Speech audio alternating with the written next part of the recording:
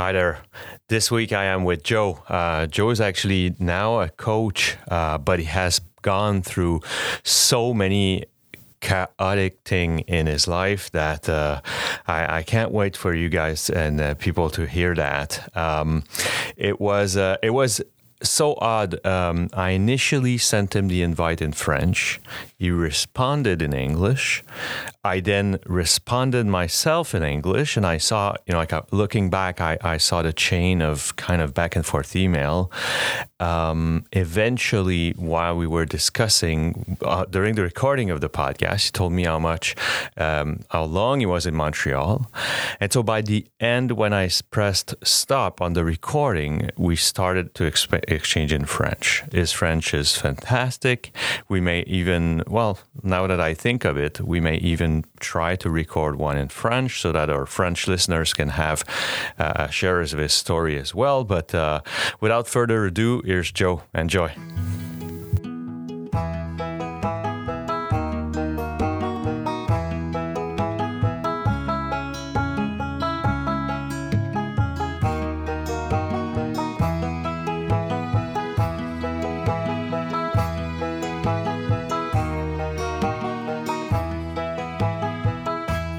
Hi, Joe. How you doing?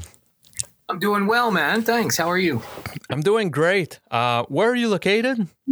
Regina, Saskatchewan. Aha. A fellow Canadian. Correct. What time is it? You're a few hours away from Eastern time, right? 2 hours? Yeah, 2 hours. It's 6:21 where I'm at right now. Aha.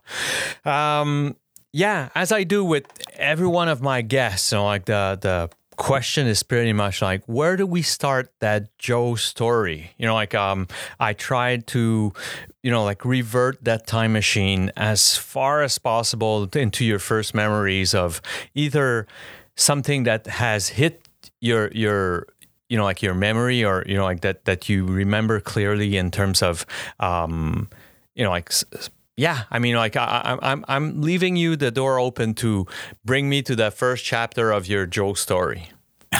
Thanks. Thank you. And thank you for having me on, Alex. It's certainly a privilege to be on and share my story with somebody else, and for the listeners who are listening, obviously. Thank you.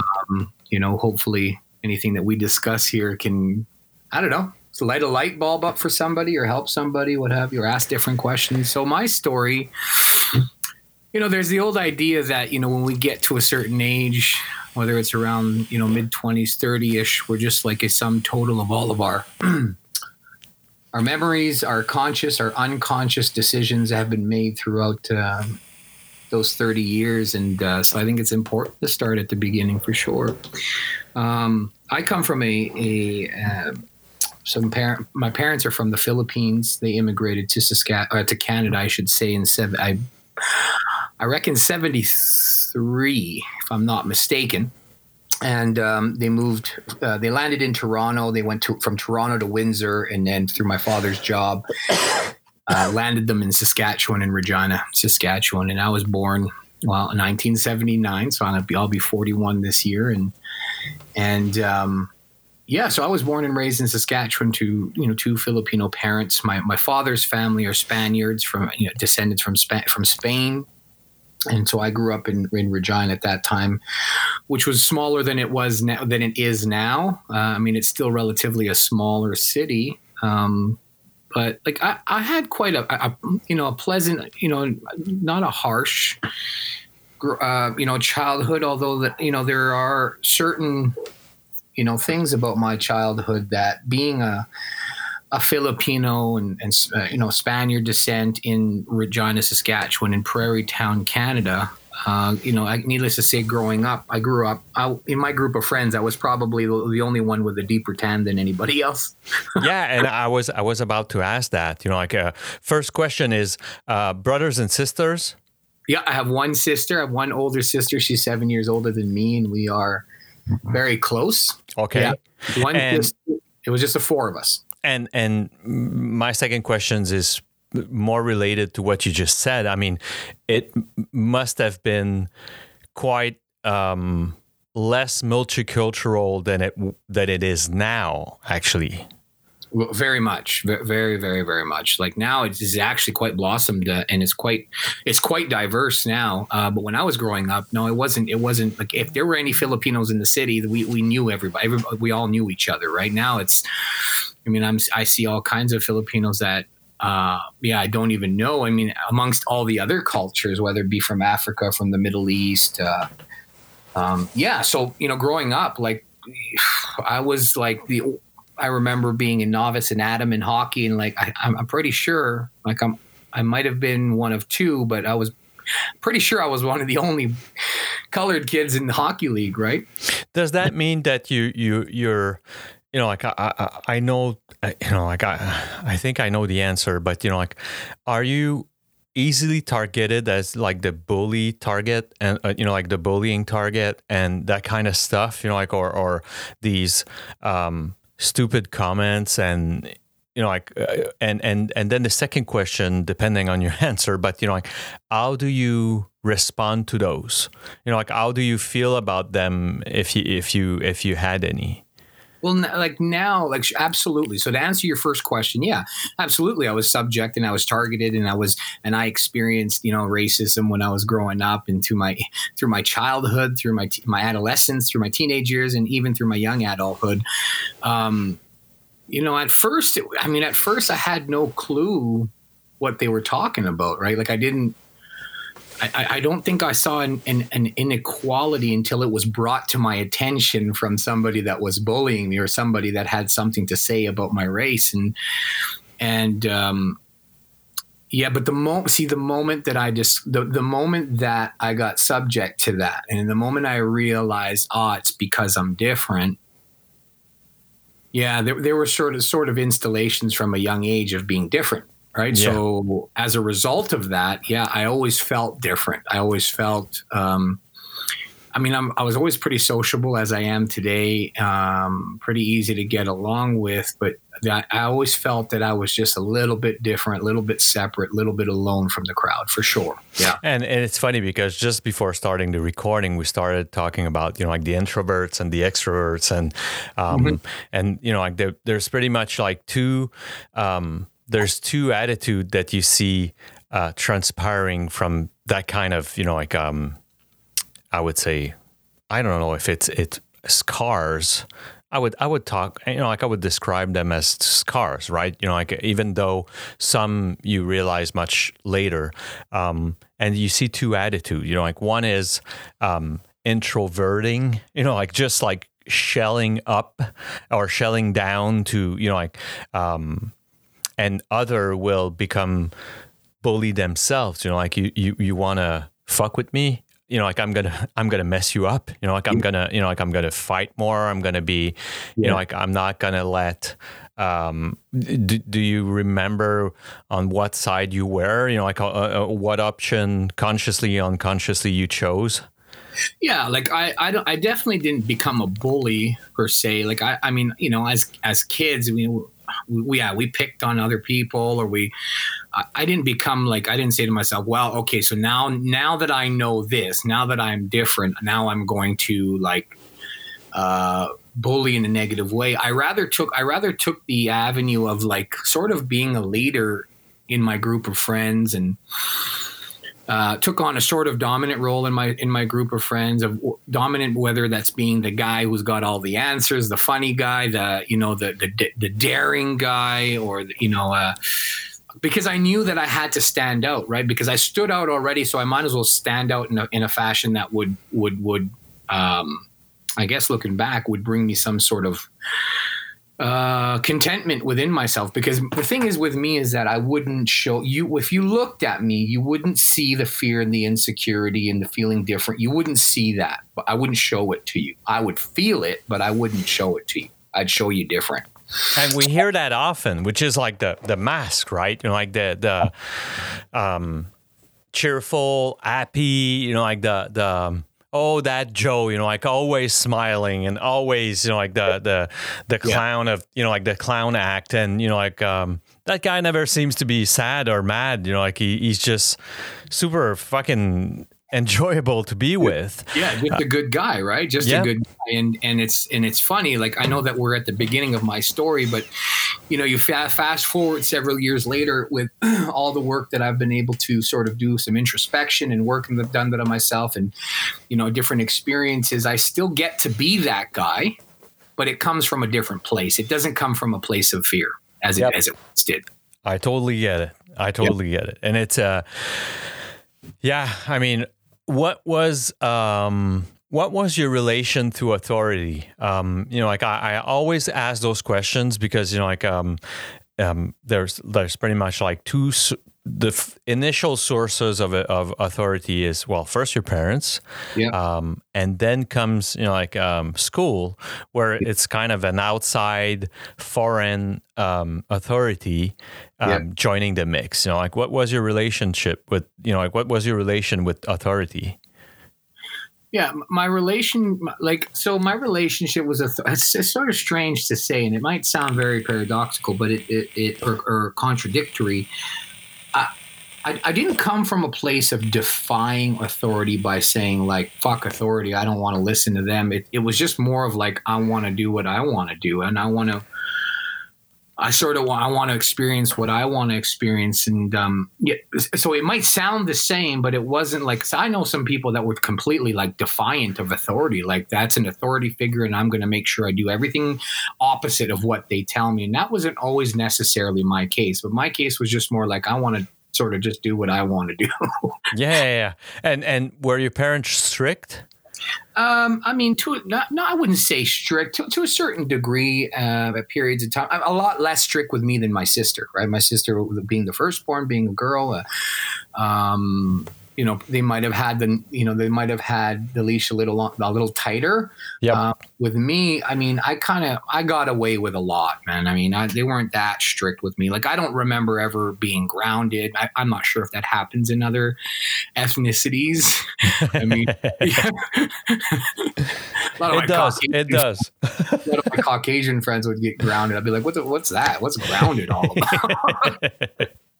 But it not only it does, but it seems to be something that got lost in the last few generations, right? My parents grounded me. My parents, not that they were strict. It's just that there was there was some slapping when you deserved it, and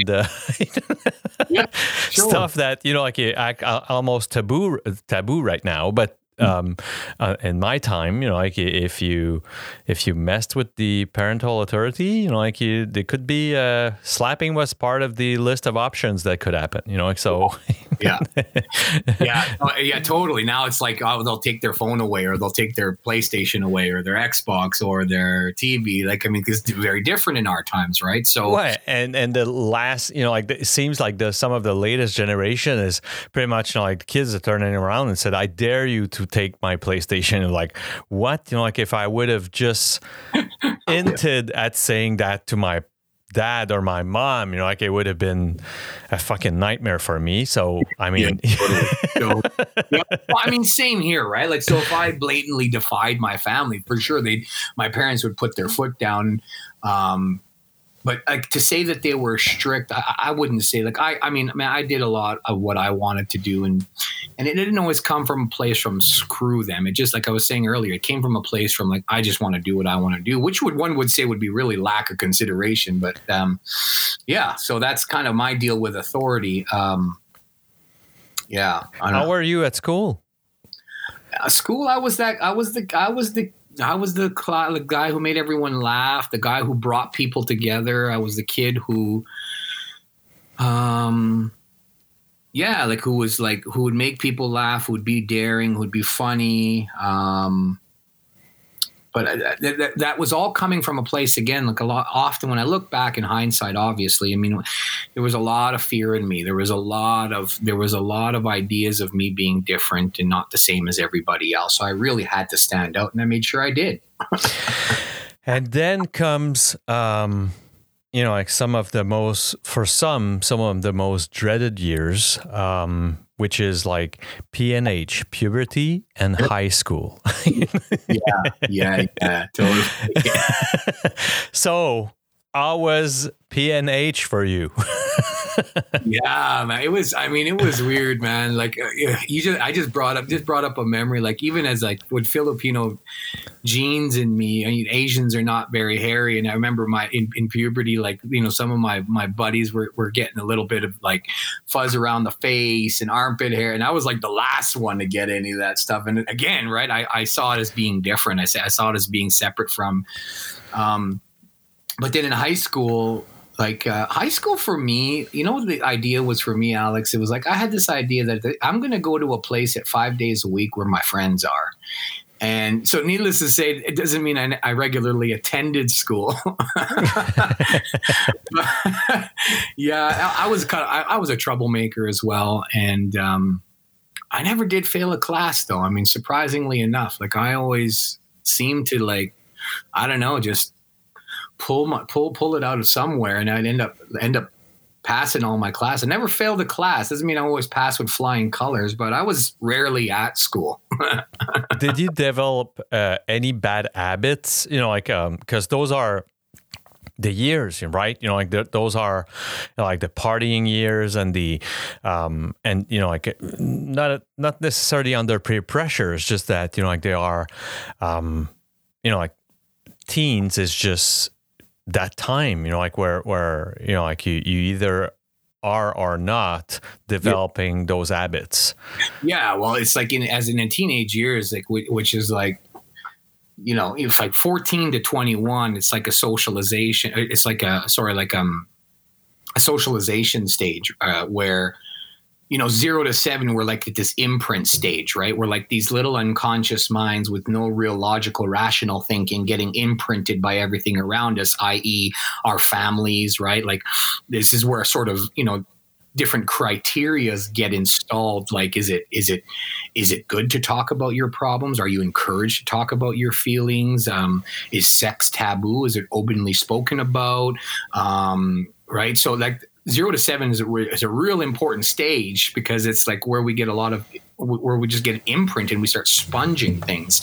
8 to 14, they say, is like the modeling stage. So we start modeling people. We start seeing whether it be superheroes, whether it be other people, the kids down the street, the older kid down the street, and you start modeling what your parents do, siblings do. And then like 14 to 21, this is where we go and we like, we socialize it. We try out these things. And in those teenage years, it's like, yeah, it's really uncomfortable, right? In the sense of like, you're trying to figure this thing out. You're trying to figure out like where you fit, how you fit, what you fit into. And, I was a good chameleon. So I could be friends with like, in my days, I could be friends with like the skateboarder crew. I could be friends with, the jocks because I played sports. I could be friends with, the preppy group, the druggy group. I mean, like I could just sort of weave my way in and out of groups,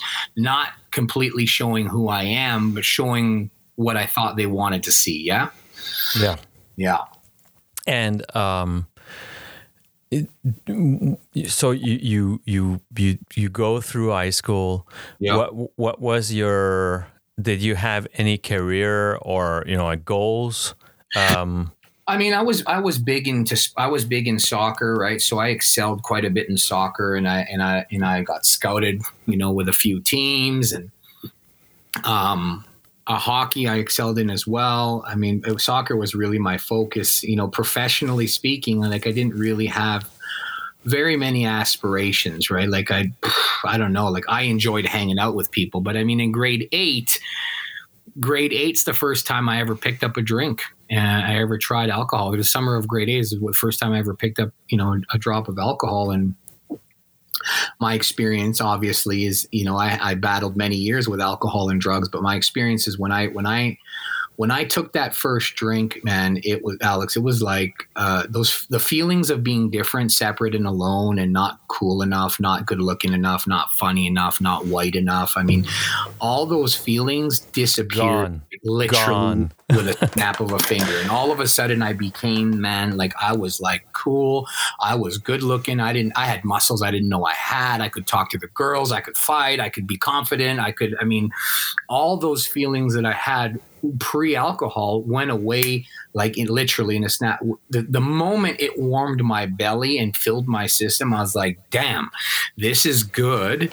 When can we do this again? When's the next time that we can do this again? So like going into grade 9 or going into high school, I mean, I discovered the effect on me with alcohol and drugs. So we started, smoking pot, doing some psychedelics and,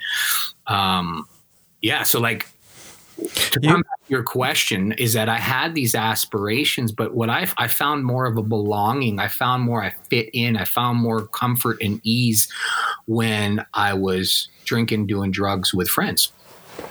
Do you have, like you described this like a super clear memory of that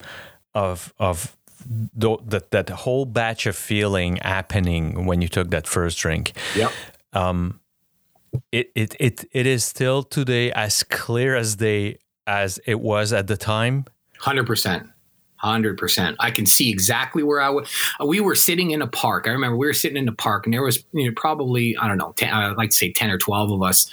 And we were sitting in the park by my buddy's house, and we're all gathered there. And this is the next thing, right? So this is like somebody, I reckon it was a guy, Brian. He suggested like, hey, my brother can get some alcohol for us.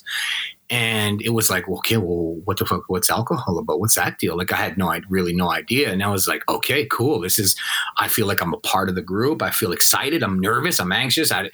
What's going to happen? What are we going to do? And I remember sitting there waiting for that guy to pull up. He pulls up in this big, long boat. It was like a Caprice Classic or something like that.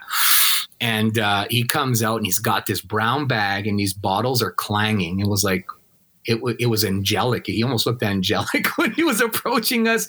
And it was like, okay, we were passing out all the alcohol. So this guy one guy would order like, red hot 100 cinnamon alcohol, another one peach schnapps, another one. And I ordered just vodka because I had no idea what I was getting. So I just got some vodka, straight vodka, polarized vodka. It was a Mickey of it. And I proceeded to drink that, and I proceeded to drink that, and probably in about 20 minutes time, it took me to finish that Mickey. Wow. And yeah, I totally remember. I remember like the tingling feeling on my lips, it going down my throat, it burning, and then it warming my belly, and then just like my chest puffing up. And all of a sudden, I'm standing a bit taller, and it's like, okay, I'm in this. I'm part of, like that's, like it's also that feeling of being part of, as you say, like there's those are times that there's a lot of trial and errors on, like the imprints you got and, like some of the mimicking you want to reproduce. Yeah. And then finally your identity gets defined by that substance, whatever that substance is. That's right. This is who I am. That's right. Yeah.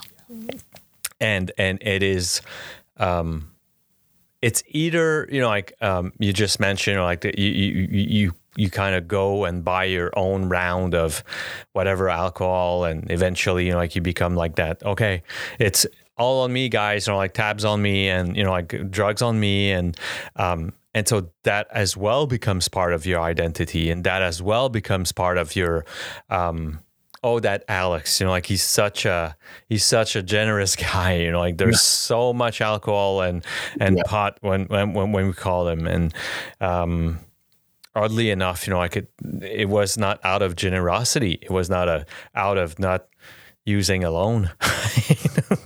And it's, if we just look at the language around it in English, right? We call them spirits. That's what we call alcohol. We call them spirits, which is a derivative of the word spiritus. And we can go into spirituality, and in my experience, my quest, my spiritual quest, or my I guess quest is the right word. What I've discovered when I'm in spirit is when I'm connected to whatever I call my source, and I'm connected to others.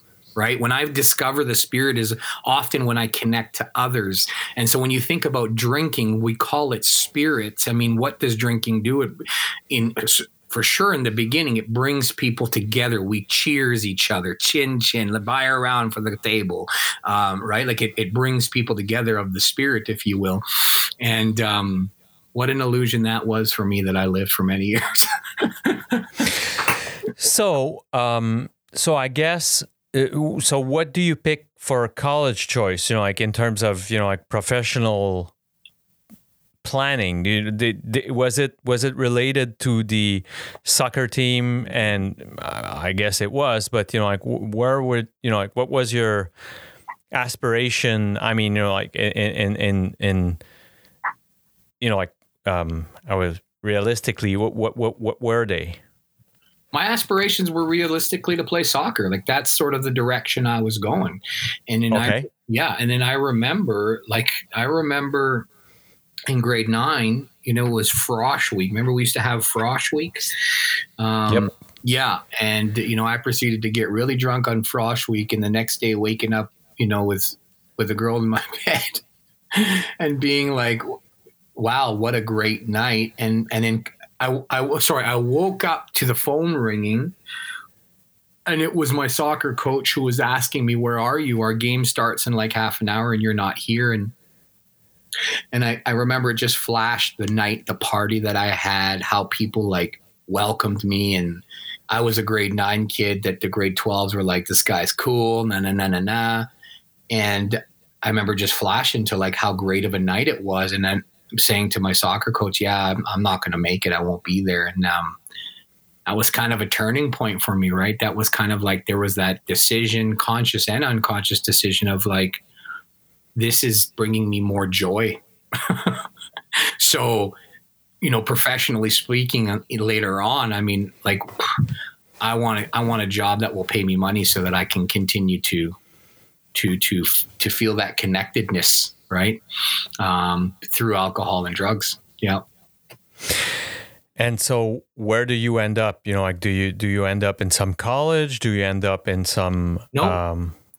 No. So basically what happened is I ended up being here in Regina and working odd jobs here and there. I mean, different jobs, and trying to make most money. I mean, I always had a good drive in terms of building success and whatnot, but it was always so that I can go back out and party and be with my friends and sort of do that. Right. So I stayed in Saskatchewan for a while. What happened is my drinking and drugging started getting to a pretty problematic level. And so I did what we call, as a famous expression, I did a geographical cure.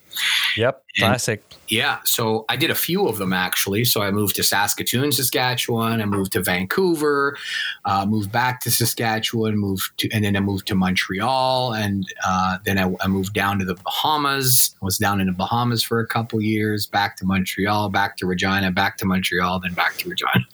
And so just for all of our listeners, geographical cure is, like the false pretense and the false, the false pretense that, like by moving somewhere else as far away as your drug dealers are, you're going to be cured. And or your problems, like drug dealing. All of it. Yeah, for sure. Like you running away from your problems. And I want to just let the listeners know that it doesn't work. Yeah. Listeners, I was taught by a very wise person who said to me, Joe, everywhere you go, you bring yourself with you. Right. Yep. Absolutely. Not only that, I mean, like I was joking with my guest on Monday that I was recording that I don't know why, but we seem to have like a radar and a sixth sense. I don't know how many times walking some of the main streets of downtown Montreal being asked when I was using if I had rolling paper on me. Interesting. Yeah. Yeah. And all of a sudden I come out of therapy. 3 weeks later, I come out of therapy, walking the same fucking streets and no one asks me. Yeah. Which is just weird. It's weird. So and you're going to tell me, but, like I would assume that within 48, 72 hours top, landing somewhere that you don't know anyone. You had already found who's going to supply you drugs or whatever. 24 hours, Alex. 24 hours. Yep.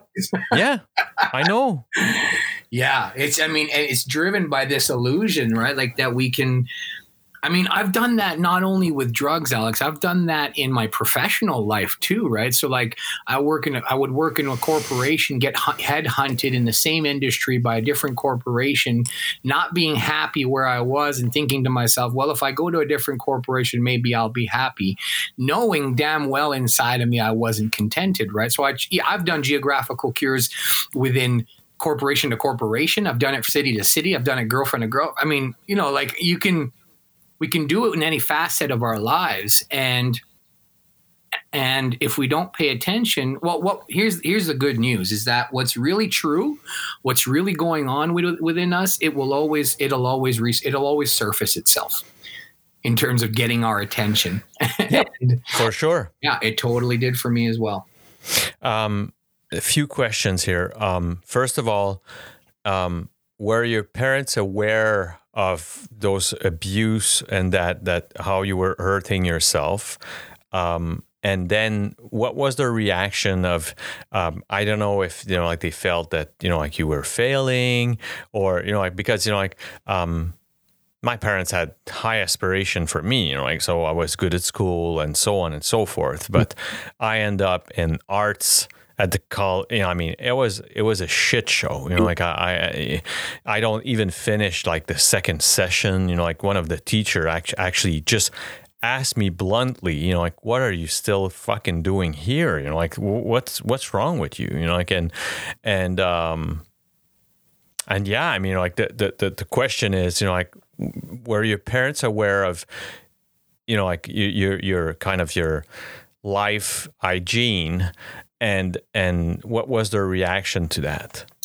Yeah, they became aware when I was in high school, right? I can remember, Dad, finding paraphernalia in the car and,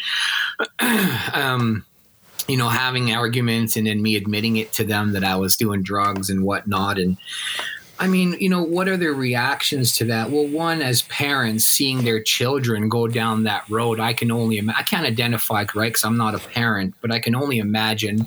And I know from what they've just verbalized to me how it made them feel. Obviously, it made them feel worried. It made them question themselves. It made them ask if they'd done anything wrong.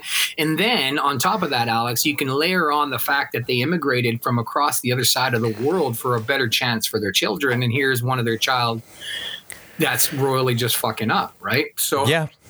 And the other question is, my parents didn't know about this. When I say didn't know about this, didn't know about solutions. Mm-hmm. On my mother and obviously my grandfather was a admitted alcoholic. Yeah. So he died still drinking. Yeah. And my mom, if she'd opened the can, you can be sure that it would end up in some puking disaster or whatever. Yeah. Most of the time. Plus, there was like that Christmas Eve. At last, I'm drunk and I'm going to tell you the truth and the shit that I got on my mind, and with the crying and the shouting and it's the old thing. On my father's side, zero of that. There was none of that. My father, any habit that he would realize that he's developing, he'd stop. So he would eat, I don't know, like even candies for a few days straight and say, oh shit, I'm expecting to eat candies tonight. I stop. He'd be just complete opposite of addiction. Or anything that looks like addiction. So you can imagine that neither camps knew any pathway to solution mm-hmm. to what they were witnessing. Yeah.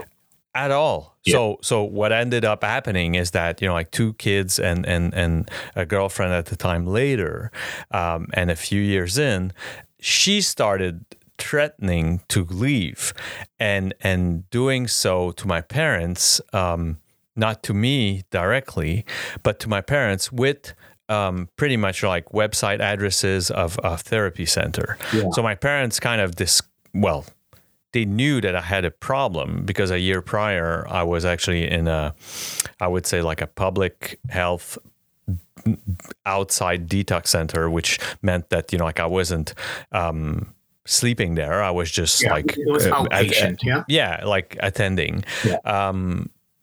But, you know, like the most of our public system in Quebec, I don't know if it's the same in your place, but most of the I would say almost all of the public sector addiction center are actually what they call, in French, it's actually called réduction des méfaits, which is like harm reduction.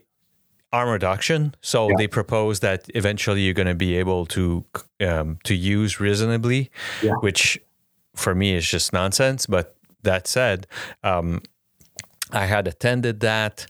I actually then became way more hidden and less self-promoting of my use, right? You know, like it became, you know, like hiding bottles and all that. Yeah. All this to say that, you know, like, did your parents knew any, like, I don't know, like an uncle that, you know, like they knew had problems, or was there substance abuse in your enlarged family? Yeah, on my father's side there was. But you got to remember that they're coming from the Philippines, right? Which is not a first world country at all. Yeah. You know, in the Philippines, you suffer from depression or anxiety or addiction. It's like, well, maybe you should just maybe you should go sleep and eat something and you should be better, kind of thing. Yeah. Right. You know, so my father discovered via his work, his employment, when here in Regina, when I was out there in Montreal, when I started to really go down a dark place, and you know, with alcohol and cocaine, and he discovered some solutions via his employee assistance program in Regina. So he sort of found some crisis centers in Montreal. You know, he had found some support groups for parents here in Regina, or for people that, you know, have someone that they love who is caught in the cycle of alcoholism or addiction. But before that, prior to that, Alex, I mean, it wasn't on their map, really. And how old were you? Well, first of all, can you elaborate on, you know, like when you say going through darker days, you know, like, can you help me and the listeners just understand what you mean by that? Yeah, like so my alcoholism and cocaine addiction just took a really high priority in my life, where I say dark, like, I mean, drinking and using for 3, 4, 5 days straight, 6 days straight, not eating, not showering, pawning everything that I own. You know, people not knowing where I was, people wondering if I'm dead. And just like the self-loathing that goes along with that, and the shame that goes along with that, of failing everybody, myself, you know, not living up to what I think should be a healthy life, even though I didn't really know what a healthy life was. I knew that a healthy life wasn't consuming the amount of cocaine and alcohol that I was doing. And hiding and hiding it from everyone. And I mean, that's a really lonely place, because I mean, as social as I am of a person, and as a guy who's really able to connect with people, even prior to getting sober, my drug addiction and alcoholism took me to a place of isolation. Like, I mean, that's where it took me. It took me to a place of isolation, stealing, you know, and if I bring you right up to a place where, you know, at the end, I mean, I was sitting on my floor because I had pawned all pieces of furniture in my apartment.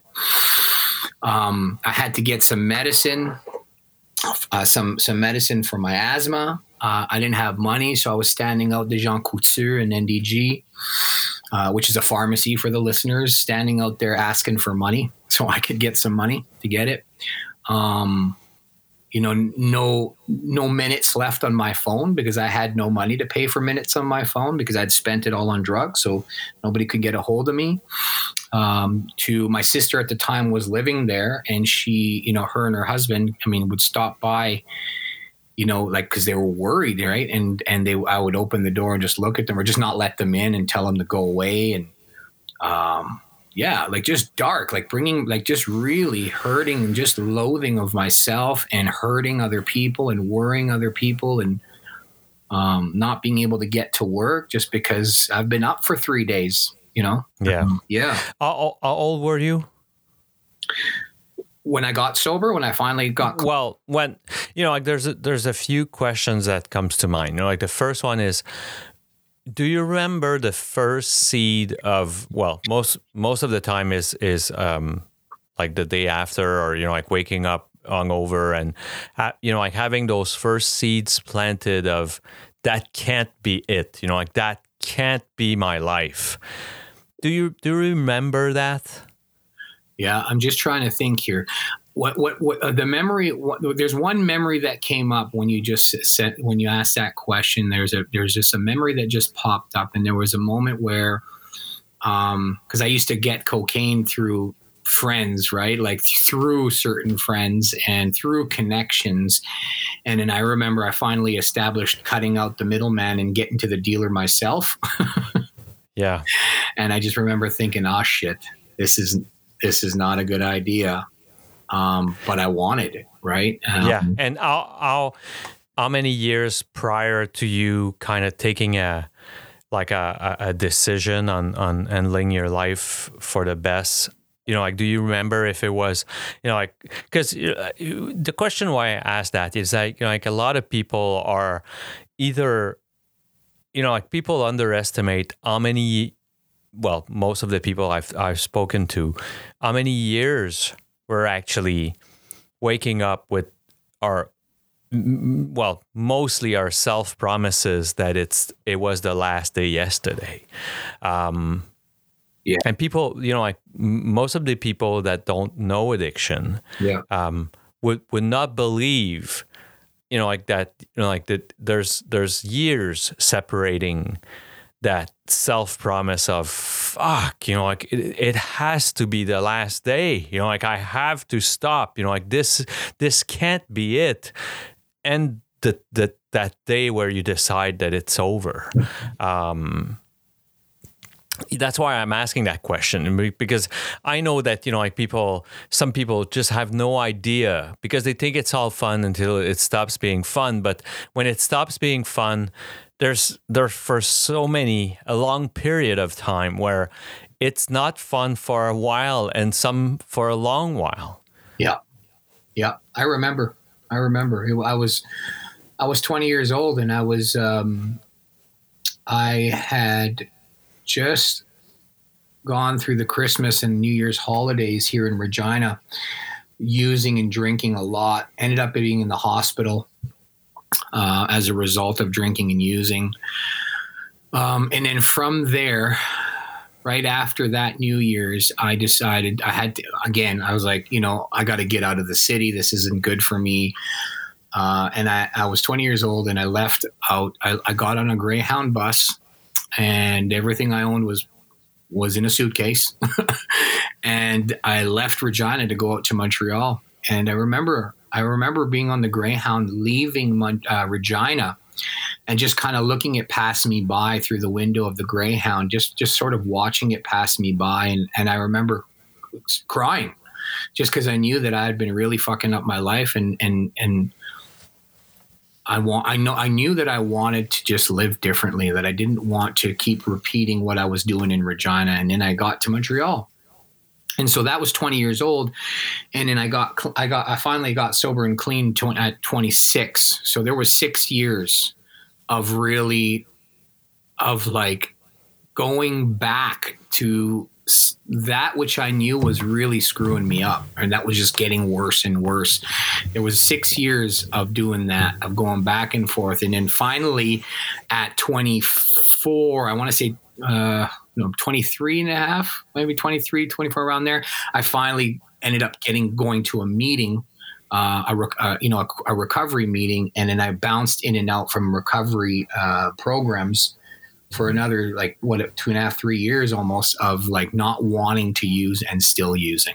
Yeah. So bring me back to what brought you to that meeting.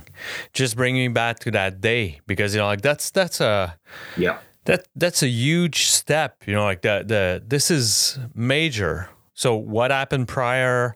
What gave you pretty much the courage to go through that door?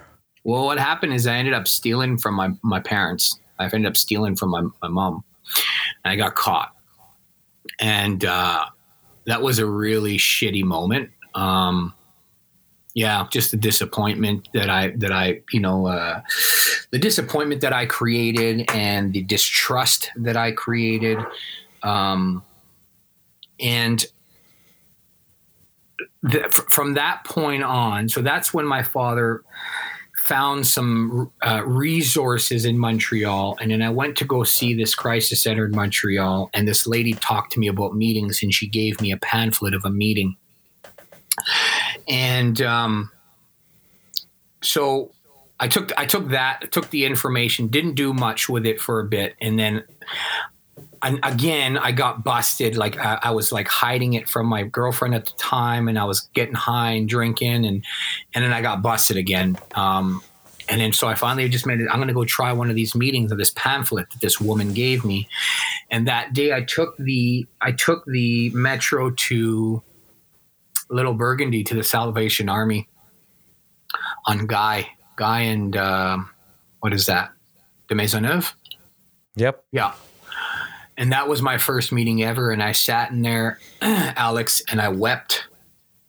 I wept like I hadn't wept in a long time. And I just remember thinking, what the fuck's going on in this meeting? I remember looking at the person up front and being like, that must be the president of this group and president of this whole program. And I identified myself as an addict. And I remember I had no idea what was to come. I had no idea what was involved. I just knew that I had to get there. I was sort of analyzing people and seeing what kind of people. I had a lot of emotion coming up. And I left that meeting being like, okay, that was good. And I remember I got to the metro, and I called my sister on a payphone, and I said, I just left the meeting. And then I cried some more on the payphone. And then I took my metro. I took the subway and went back home, and then I started to frequent meetings at that point. And it must have been for about 3 years that I was just sort of in and out, trying to get sober, but not being able to stop using. I could see people that were getting better. I could see people who lived the same experiences that I did, and I identified with them, and they weren't living what I lived anymore. And so part of me knew that there was hope, but part of me was just I can't stop. Yeah. Were you envious? Because I hear that a lot. The first time they go at a meeting, and again, I want the listeners to know that I get it. If you're worried or scared or just, I understand. One thing that I would I totally understand how vital it is to be anonymous, so I totally understand that. Yeah. But what I sometimes regret a bit is the lack of, for the outside world. Yeah. It seems so, I don't know what a meeting was. Luckily, the therapy center, which I did, which was Maison Jean Lapointe, actually both brought the meeting in, and then on our third week we could, we were carpooled outside at some outside meeting. But if it wasn't for that, I can totally understand someone that goes to the website of Narcotics Anonymous or Alcoholics Anonymous and look at meeting lists, and like a lot of them are in church's basement and all that, and being scared shitless to actually go there, because they don't know what to expect. Yeah.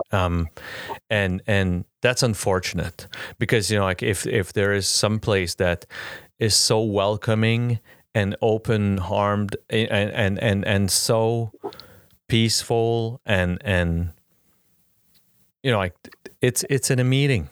Like I brought my kids there, I brought my wife there, and that's pretty much like every single time it's the feedback I get, which is like, holy shit, like everyone looks peaceful and serene, and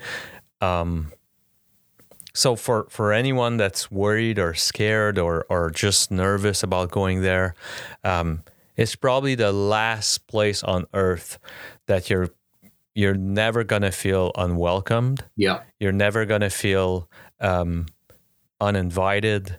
Like there's a saying that said that like you paid enough for your seat there. Yeah. So like your seat there's a reserved seat for you in there. Yeah. If you're asking yourself the question if you should go, you probably should, and there's a seat to your name at any meeting spot that you found on online or wherever. And for me, it's important to always say it, because like there's I did a special during the holidays with there was like two specials. One was younger people, and I say that again, like they were just younger than me. Yeah. And we were talking about like, and it's funny because it was prior to the pandemic where we saw that amazing turnaround of virtual meetings happening. And like I don't know in your region, but like in mine, it's such a beautiful thing to see, like how much every organization have turned around in such a beautiful way, that there are 3, 4, 5, 6, 7 meetings depending on the fraternity or like you prefer, and it's just fantastic. Yeah, it's beautiful. I mean, I think I'm speaking more in Quebec than I was when I was living there. Like next week I'm speaking in Atlanta, Georgia. I've got to speak in Toronto, and it's just what's really cool to see is the adaptability of recovery fellowships in order, with the ultimate purpose of having a place for people to go that are struggling or not, right? And and like Alex said, for any of the listeners, if you're wondering, whether or not, like if you want to go attend your first meeting or whatnot, it is for sure scary, because one, it comes with the implication of admission, and that can come with a real big piece of letting go, right? Letting go of cocaine and alcohol was like letting go of a friend that had, a friend, I put that in quotation marks, but somebody who'd been with me for so long. So there's the implication of letting go and a deeper level, an admission that you have a problem. One, so I can understand that can be scary. Two, you don't know what a meeting's about, and perhaps you've only seen like maybe the perception of meetings that you have or what you've seen on movies or TV or something like that. And so, there's sort of the unknown there. So, but here's what I can say, in regards to that, is that, yes, it can be fearful to do it, and not any more fearful than waking up with the shame and guilt and remorse from what you experienced the night before. Not any more fearful than, oh shit, my pay is going to come in on Thursday or Friday, and I know I don't want to do it, but I keep doing it. Not any more fearful than letting your family down. Not any more fearful of work, the guilt. So, we can be fearful staying the same way, or we could be fearful trying something new. And you just described the bottom of the barrel here. Yeah. Like the bottom of the barrel is how it can flip your stomach knowing that again this month you're going to try to talk your way out of being late on your rent. Yeah. You're going to talk your way out of having being short on groceries and asking your parents or whoever some money, you're going to be, like you know, like your stomach turned because, like you can't pay your minimal payment on your credit card because they're all fucking loaded, and you've lied to one to try to pay the other, and, like whatever. And I, like it's just, like I said, like when I did the holiday special with the younger, like some of our following generation, one thing that, like we all agreed on is that, like fraternities could do better right now in, well, first using the social media and the new technology, which again, like oddly enough, that was before seeing all of the Zoom meetings popping. But the second thing is, and you can still through anonymity, but like in explaining what a meeting is, like there seems to be like it's hard for someone that doesn't know what a meeting and like what a meeting place is, finding that online or wherever, like it's and like you said, like if your reference is some Eminem video or some movies, you're mistaken. Often what's portrayed in the media, right, like is like this circle of depression is where dark and gloomy, like really sad. And sure, we've been through the ringer, and people in meetings have been through the ringer and experienced some very horrible and sad events. And I mean, meetings are filled with love and hope, and for the most part, right, filled with love and hope and experience, and people who have been where you're at, people where alcohol or substances, it's no secret for them, and they know what you're going through, they know what you've been through, and they're not living it anymore. And and that's, essentially that's what it is. It's a group of people who speak your language, if you will. Yep. And precisely, like if you're suddenly not an outsider. So, like one thing that, is known by addicts is that, like we're fighting our own ego. So if you think that when you're passing the door, everyone's going to turn and look at you like you're the outsider, don't worry. Like we're pretty much, like concentrated and caring for our own ego and trying to cure that, like, so we pretty much, like there's a lot of caring, but there's a lot also of bringing as many people in, because I'm going to stay sane and I'm going to stay sober by caring for my next of kin, like, so I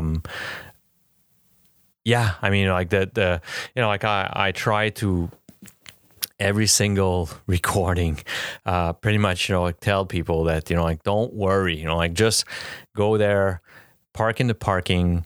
You don't have to talk, like it's not, like you said, like all sitting in circle where you have to, like tell your story.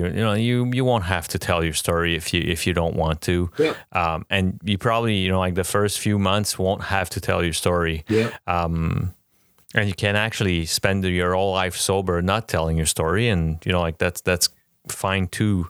But like it's for me, it's just I see this almost as a duty to make this like as welcoming as it is, for the outside world.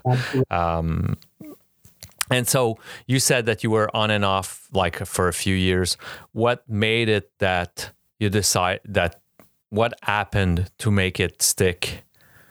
Cocaine happened. Alcohol happened. It kicked my ass. It beat me into a state of like, it beat me to a place where I finally got a little bit more open-minded enough to really surrender.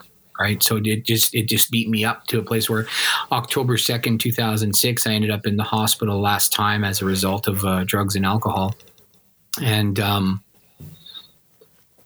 like it just had beat me into a place where it's like, I became really, open-minded. Because here's the thing with alcohol and drugs, right? Like to the person who's not suffering from addiction, it's very hard to understand for what purpose somebody would go back and take the substance that is killing them and destroying their lives. It's very difficult. It's not logical, actually. It's not rational at all because it makes no logical or rational sense. right? It's really irrational. And, you know, some might use the word insane, very unconscious, meaning outside the conscious awareness, beyond the conscious awareness, which is the logical awareness. And so I got beaten into a state where I got pulled out of my logic, and it was just like, I don't know what the hell I'm doing, but I'm going to follow whatever they tell me, right? Which was totally counterintuitive or paradoxical to the way I had been living my life. I was living my life of running the show. I'm going to do this. I'm going to take care of this. I'm just going to pull my straps up and, you know, like, which would be the logical thing to say, you know, be it drug addiction, be it alcoholism. I mean, I get to work professionally now with people who don't have the same symptomology as drug addiction or alcoholism, but they have the underlying problem. And they participate in very self-defeating behaviors over and over and over again. There's nothing logical about that. Nobody logically wants to hurt themselves, self-defeat themselves, or like, right? It's very illogical. It's very unconscious. And so I got beaten into that state where it's like, I stopped trying to make rational, logical sense out of it. And I just said, okay, I don't know what's out there. Like I said a prayer. What happened to me is, I was in the hospital. So to give you a little image, right? I'm in the hospital. I'm about 170 pounds soaking wet, which is very tiny for me. And I'm pale, right? So like I'm fairly dark complexion. So if I'm pale, I'm not doing well at all.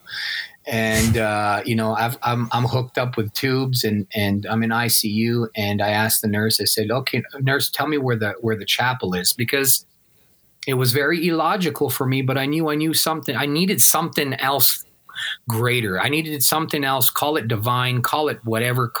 I just knew I needed something. And the thought was go and pray or something. And I proceeded to go to the chapel that day once again, and I fell to my knees, Alex. And I can't really, you know, to try to put words to what happened to me is very difficult. But what happened to me is I started to weep again, and I just basically just kind of said out loud, I said, if there's the fucking chance that I can have another chance at this thing called life, if you can afford me or whatever's out there, if something can afford me another chance at this thing called life, I promise you I'll serve to the day I leave my body. That was the last prayer that I said in that hospital. And less than 24 hours later, a man came to see me. Yeah, a man who was a member of the recovery community and lived what I lived and wasn't living it anymore, was sober, was clean, was living his life with purpose. And he came to see me at the hospital, and he was very straightforward with me, right? And I was in that place where I was just really open-minded, and it didn't really matter, like whoever was going to tell me whatever to do to get sober, I was going to do it. I was going to listen. I was going to follow, which was very counterintuitive for me, very illogical, very irrational for me, right? He proceeded to just like love me, and he didn't use the most comfortable words, right? Like he was just like, "Are you like seriously? Are you done fucking around or what?" Like, you know, we've seen you coming around for a few years now. I mean, you are in left field, buddy. You're gonna die, and that kind of just shocked me in the way that he was speaking to me. But what he was doing, see, he was being loving enough to be truthful with me, Alex, right? And that's what I needed, I guess, right? Like he didn't want to coddle my sensitive little feelings, but he didn't want me to fucking die. And just not to cut you off, but you know, like that, there seems to be phases in fraternities. Yep. For people that don't know, you know, like there was a phase a few years back where the pampering and, you know, like the TLC was a bit less sugar coated, let's say that way. Yep. And you just described it, which is like, okay, shut the fuck up, listen, you know, and I love you, but put your ass here, listen, and apply what you hear. And but you know, it seems like now it seems like we're more in a pampering, more sweeter phase. but you know, like I've been told to shut the fuck up a few times, you know, like a few years back, you know, like, which was what I needed at the time. And well, it's different, right? Like, so it's like I mean, I wouldn't paint a brush saying that it's all like that, because I mean, there are guys that I have helped, people that have helped me that are very truthful, right? Like I said, I mean, to be loving is to be truthful. But what I've also discovered through my experience, Alex, from having a privilege of helping a ton of people with addiction and alcoholism, is that, I mean, it's not always the same for everybody, right? Some people need a little bit of coddling. Some people need to be told to shut the fuck up. Some people need, right? Like, it's really like a person to person, because every individual, even though we're on the same boat, every individual is different. And that's something that I've grown in my own sobriety to understand. Once upon a time, like, I was just a very hard, I was just very hard knocks. And, I would say it. The message stays the same. The message stays the same in the sense that there is hope, and you can get sober, you can get clean, you can get past your demons, you can get freedom. And there's a way to do it. There's a way to do it. There's many ways to do it, but there's a way to do it. Here's a way to do it. The message stays the same, but what I've come to realize in my own experience is that the way that I deliver that message is not always the same for everybody.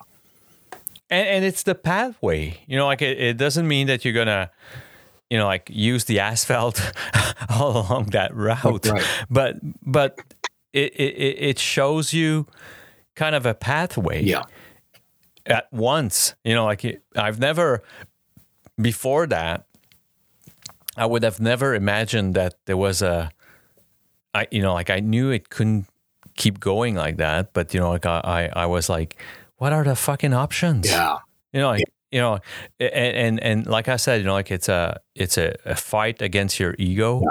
And so you're kind of in a storm of life is against me, God is against me, everyone's against me. And yeah, I mean, like you're solutionless, actually. Like you're just, it's either that or I die, or I get caught, or and I mean on the almost like the police sense of it. But yeah, I mean, like you try moving, that doesn't work. You try changing your friend circle and network, and that doesn't work. And you try changing job, and that doesn't work. And you try, and you're still fucking using. Yeah. And then finally, through therapy or through meetings or through whatever, someone show you a pathway. And I have to ask you, during those 2-3 years, can you remember how the taste of all of these drugs and alcohol changed because you knew that pathway? Yeah, for sure. Like it fucked up my buzz. Yeah. Right? Like, so here's the thing, is that I would go into these meetings, this place that I went to initially because I was desperate, and I was like, I didn't want to keep drinking or using anymore. So I'd go to these meetings and I would see people come in after me and stay sober, get well, have that sort of glow in their eyes on top of all like the material shit, like, getting the families back, the credit cards back, the jobs back, but living purposefully and having some sort of peace and happiness in their lives. And I would see people come in after me and sort of like get beyond me, if you will, if I could put it that way. And like, so that's the thing, right? Like, I mean, you got a belly full of beer or alcohol, a nose full of Coke, and a head full of possible solutions. It's not the same anymore, right? It's not the same because now you've become aware. Now you've become conscious. So now there's a choice going on, right? Yep. Very unconscious choice, might I add, but nonetheless. And what happens after you met that guy?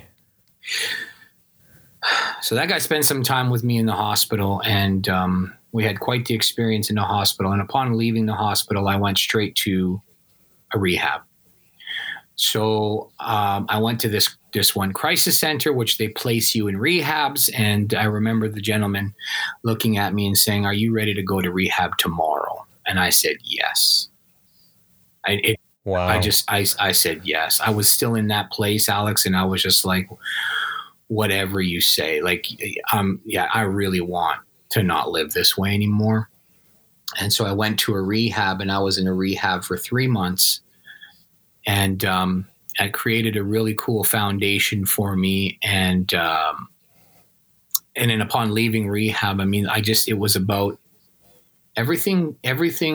My priority was about staying sober, and it is about staying sober.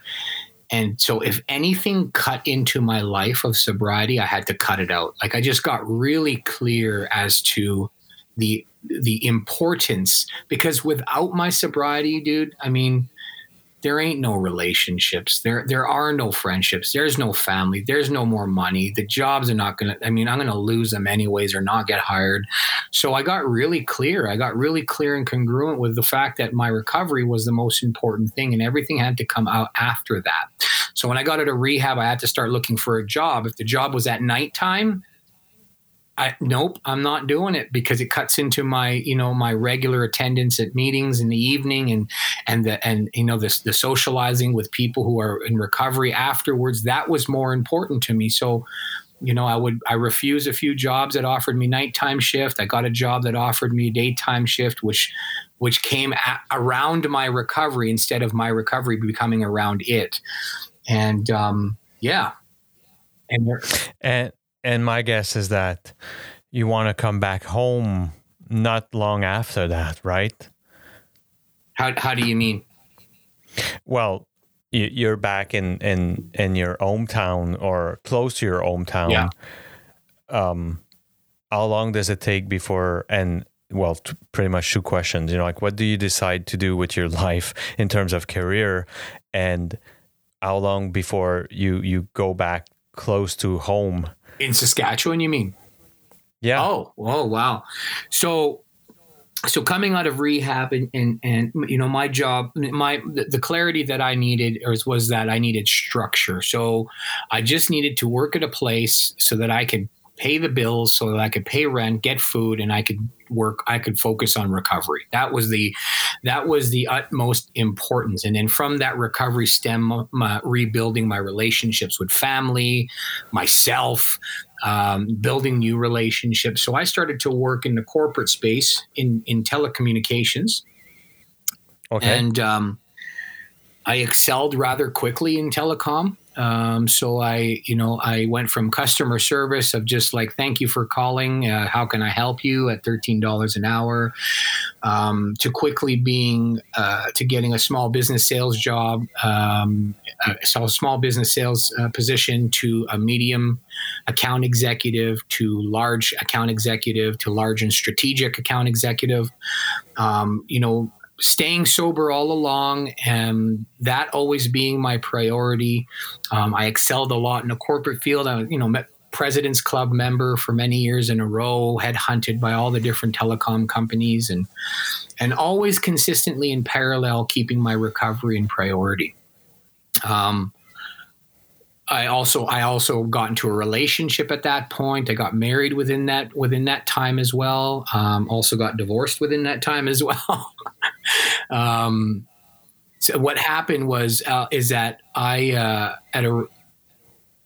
later in my career, I was making a ton of money. I was having a bunch of success, some good notoriety in the industry, and I was so dispassionate with what I was doing. Like, it was like pulling teeth for me to really get out of the home and go to the office.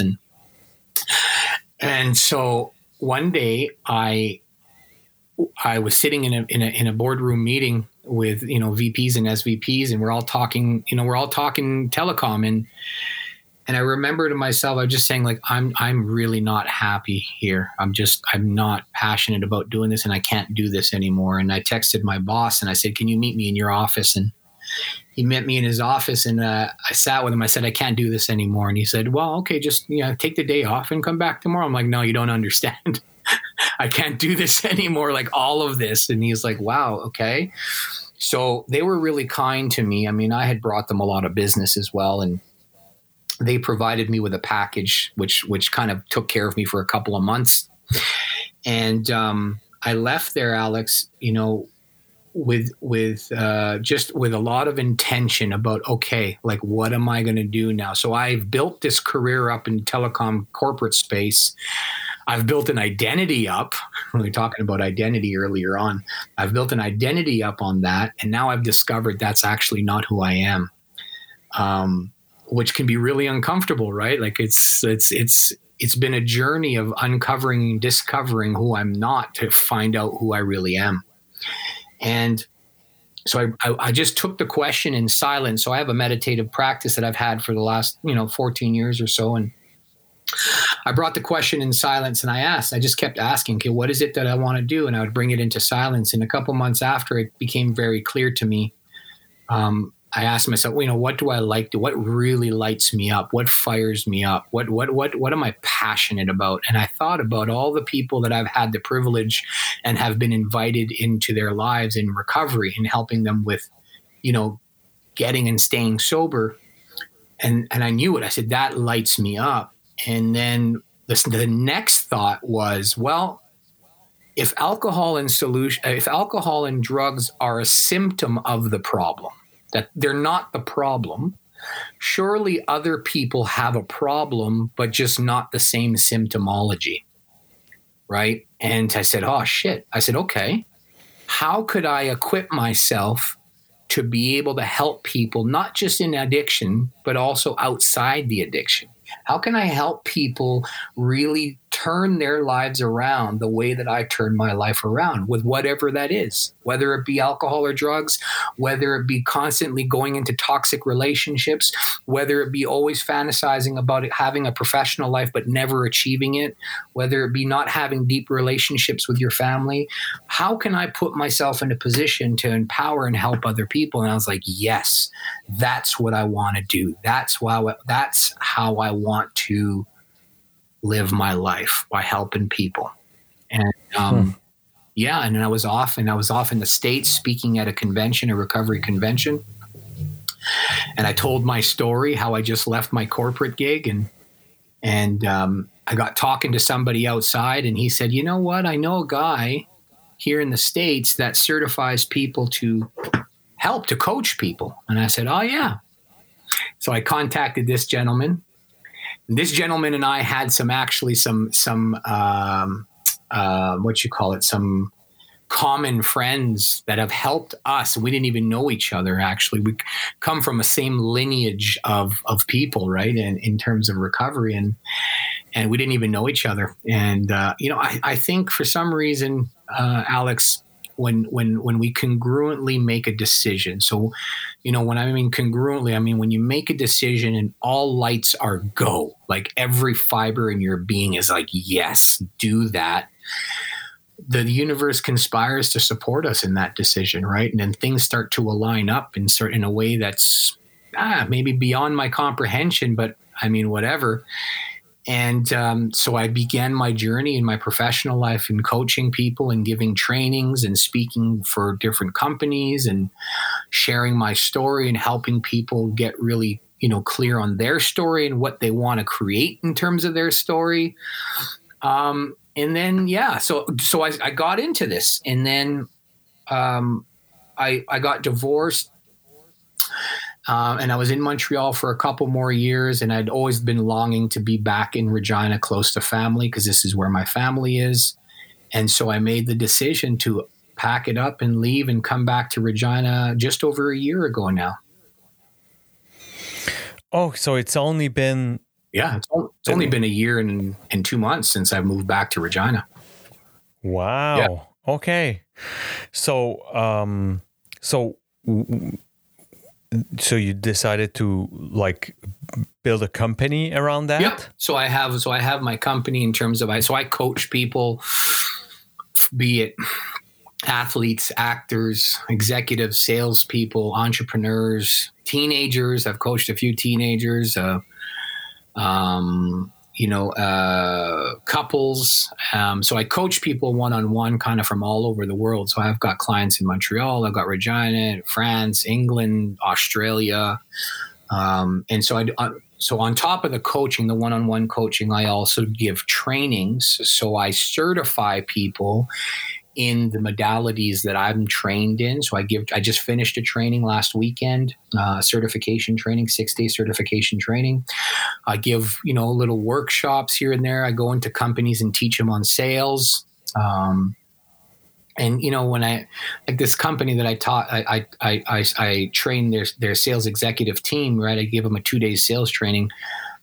Day one, I didn't even talk about sales, right? I talked about a place of beingness, of how to be, because it doesn't matter if I give you all the wonderful tools and fancy tools and this and that. If you've got some limiting shit and you don't believe in yourself, or you believe that you can't do something, it doesn't matter what I give you in terms of tools. The belief is gonna win out. So I really, my passion, Alex, is helping people access the power within themselves to go and create their lives by design. Yep, and make the best out of who they are. That's right. Yeah.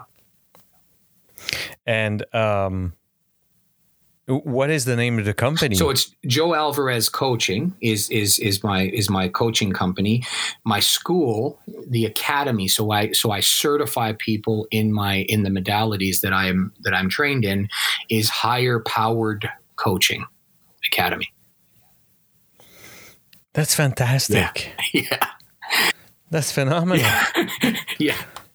Right. So I really, in recovery, Alex, I got to sit with people that fucking were living on the street, that didn't know how to read, that today have their own homes. They run their business. I've sat with people, executives of like CEOs. I've sat with in the recovery. It really gave me that taste of purpose. It gave me that taste of being a channel so that I can help somebody really transform their lives. And I just wanted to broaden that. Like I was like, yes, okay, addiction is a problem and there's a lot of help that's needed there. And there are people that are just so freaking unhappy, but the symptomology isn't to go pick up cocaine and alcohol, right?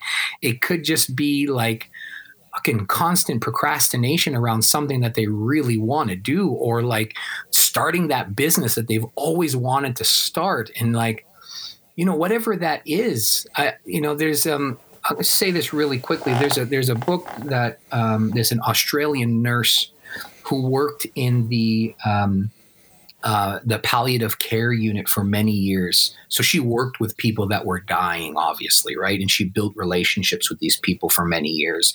And what she did, interesting enough, she recorded all their top regrets in life. Okay. I'm not going to list them out to you, right? But the number one regret of dying people in a palliative care unit over 15 years or whatever it was I should have lived a life true to me, not the life I thought others wanted me to live. Wow. Doesn't that fucking give you just goosebumps? Because I know that. I've experienced that. I've experienced living my life the way I thought others wanted me to live it, and it wasn't true to me. Yeah. Right? And so I got trained in modalities which helped me get really congruent and clear with who I am. I mean, I'm always going to be evolving, Alex, until the day I leave my body. I'll always be learning and growing. And I've been able to like, you want pure water. You don't add anything to the water. You remove its impurities, right? So I've really got to a place in my life where I really just feel comfortable in my skin of where I'm going, what I'm doing, what I'm saying, who I'm being. And I'm just excited for what's to come. And and my passion is to help other people do the same.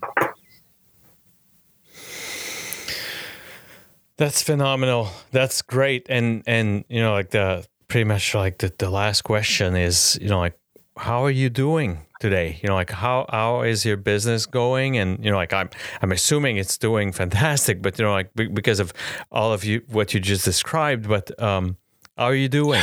I mean, I'm personally how I'm doing, well, how I'm being right now. I'll start with how I'm being, because I really truly believe that it starts from a place of beingness. We be the person that I need to be the person that I want to be in order to do what it is I want to do, in order to have what I want to have. For many years, I get caught up, if I just have this, then I can be this, or if I just do a bunch of shit, then I can be this or have this. But it always starts in a place of being for me. So who I'm being today is I know that I have purpose, right? And that, I don't know if there's a better gift that you can give somebody or that I can have is this idea of purpose, right? I've got purpose on this planet. Everybody's got purpose, right? Sometimes we just unconsciously choose not to see it. But everybody's got purpose, whether that be coaching, whether that be podcasts, whether that be being a mother, whether that being a teacher, being a nurse, whatever that is, we all have purpose. So I'm being my purpose. And that for me comes with a very disciplined life of discovering myself, observing myself, learning more about who I want, what I don't want, who I want to be with, where I want to spend my time, how I want to spend my time. So my life is very focused on that, about being just fulfilled. Right now, it doesn't come without, right? It doesn't come without pain. And I've experienced lots of pain in recovery, in growth, in business. And the paradox is like, well, let me put it to you this way. Cocaine and alcohol literally ripped everything out of value that I had in my life. And paradoxically, cocaine and alcohol gave me everything of value that I have today. And that's so important to say. Like it is so important to say. Yeah. The reason why I say that is... some of the best days of my life were actually using, and some of the worst days of my life were actually using. Go, right? So it's like this life of impermanence, right? It's changing all the time. There are people, you make money, you lose money, you get jobs, you lose jobs, you go into relationships, you leave relationships, complete themselves. People die, people are born, people come, people go, right? It's really impermanent. And it's like, it's not about, a teacher told me one time, are you trying to control an ever-changing life, Joe, or are you preparing yourself to be in a life that changes constantly, right? And, there's a lot that I can control. Like there's a lot that I can't control in life in general. And one thing that I know that I can control is myself, my connection with myself, my connection in spirit, my connection with other people. I can control the way I respond and show up and be in life. And who is it that I want to be? Is, that kid that I was talking about at the beginning of our call, that good guy, the guy who leads, the guy who brings people together. Well, that's the person that I want to be, and coming from a place of love rather than fear. And so that's who I try to be, is best with myself. I've got a girlfriend now who is wonderful, and she's beautiful. And I'm like, I'm head over heels. And so I'm trying to be, the best boyfriend and partner that I can be. I'm trying to be the best son that I can be. I'm trying to be the best brother, the best uncle, a good friend, a good coach, and just show up in the best way possible. And listen, I'm a human being, and sometimes I fall off the beam. Sometimes I just, I'm just like completely focused on myself, but I have tools and an awareness and awakeness and a practice to be able to get out of that. And so how am I doing? So I feel fulfilled. That's how I feel. I feel fulfilled. And my life ain't perfect, but I feel like I'm doing my purpose. I'm doing what I'm supposed to be doing here. So I hope that answers your question. It does. I mean, Joe, it was a fulfilling, just to not to be corny, but it was a fulfilling hour and a half of discussion with you, and I cannot be thankful enough of you accepting the invitation, of your openness, your generosity. I'm so humbled by that fucking project of mine. Yeah, dude. Yeah. Like I reach out to people that don't even know who I am, don't even know what that podcast is. I end up talking to people that are generous, open-minded, super cool. And yeah, man, it is such an humbling and I mean, I can't be just super happy about that project. And like I never expected it to be so giving back to me. Like I guess like I that was not. Like it wasn't the initial purpose of it. Like I wanted to share people's story initially, but I didn't realize that like it's giving me so much that like even if there was 5 people listening, I would keep doing it. Like even if there was like, because it's it is a humbling and a teaching experience for me. Like so every single time someone showed me a different storyline and like a different pathway to solution, it's just so great. So and you're now part of that, and I can't thank you enough for being part of this. It's been my pleasure, Alex, and thank you again for the invitation. I as well feel humbled, right? I feel humbled. I feel like, there's just like that being right-sized and being, I'm no better, I'm no worse. I'm just exactly where I'm supposed to be right now, talking with the person who I'm supposed to be talking to with right now. And the paradox in it for both of us, right, is it's in the giving that we receive. It's a very cliche saying, and unless you experience it as you are experiencing it, as I am experiencing it, right, it's just a saying. But when you experience it, it's beyond words, it's beyond logic, it's beyond rational thinking. Like your rational, logical thinking was to start a podcast. Never did you expect the dividends that you would be afforded as a result of doing that. And isn't that cool, right? And yeah, I mean, like you never know.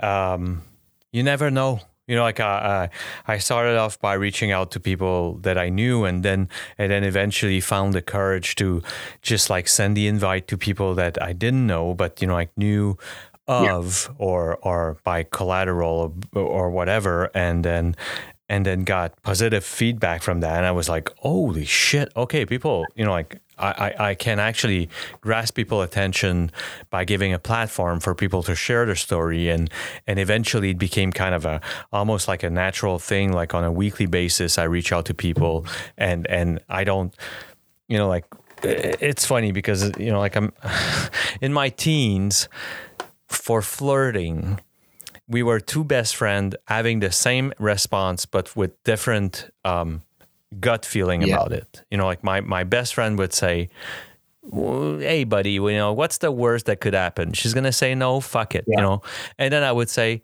what's the worst that could happen to me is that she'd say no. Like exactly.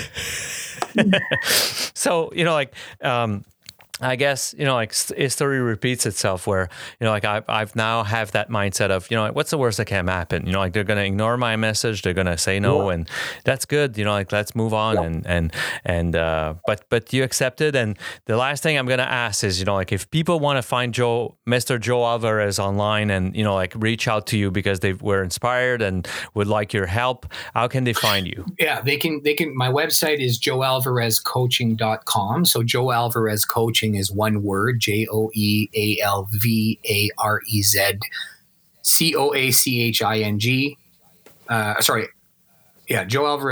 joealvarezcoaching.com. Yeah. They can find me on Facebook, Joe Alvarez. They can find me on Instagram at Joe_Alvarez_coaching. And if anything resonated with you and you want to get in touch with me or chat, please, by all means, reach out. I'd be happy to speak with you. Awesome. And if you're listening to this, in the description of the podcast episode, wherever you're listening to it, either Google, iTunes, or whatever. If you scroll down, you're going to find every link that Joe's going to provide me, so you can find Joe. And yeah, I mean, again, thanks a lot for your time, Joe. It was super appreciated. I had a blast. And yeah, I mean, long live to your coaching journey. And your purpose as well, man. Keep it up, dude. Keep getting it there. Thanks. Take care. Bye-bye.